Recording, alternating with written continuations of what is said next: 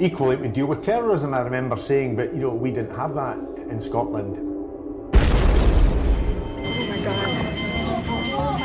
Oh my God, that is Jesus Christ. It's got a bomb. It's got a bomb. So he drove right into it. I don't believe It wasn't hell. If it was an accident, why was he fighting the police? His clothes were all exploded off. He was covered in flame and he started to attack this policeman. Out the flames burning his body. He was shouting Allah.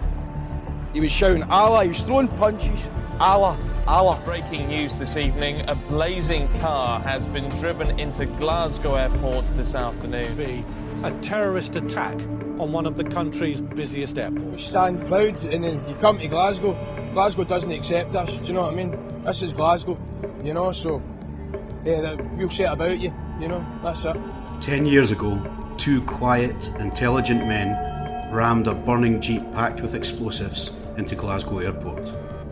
I'm Chris Mooney, and in a new podcast called Criminal Record, we look back on a summer of terror, find out what happened next, and talk to the heroes who risked their own lives to save thousands of others.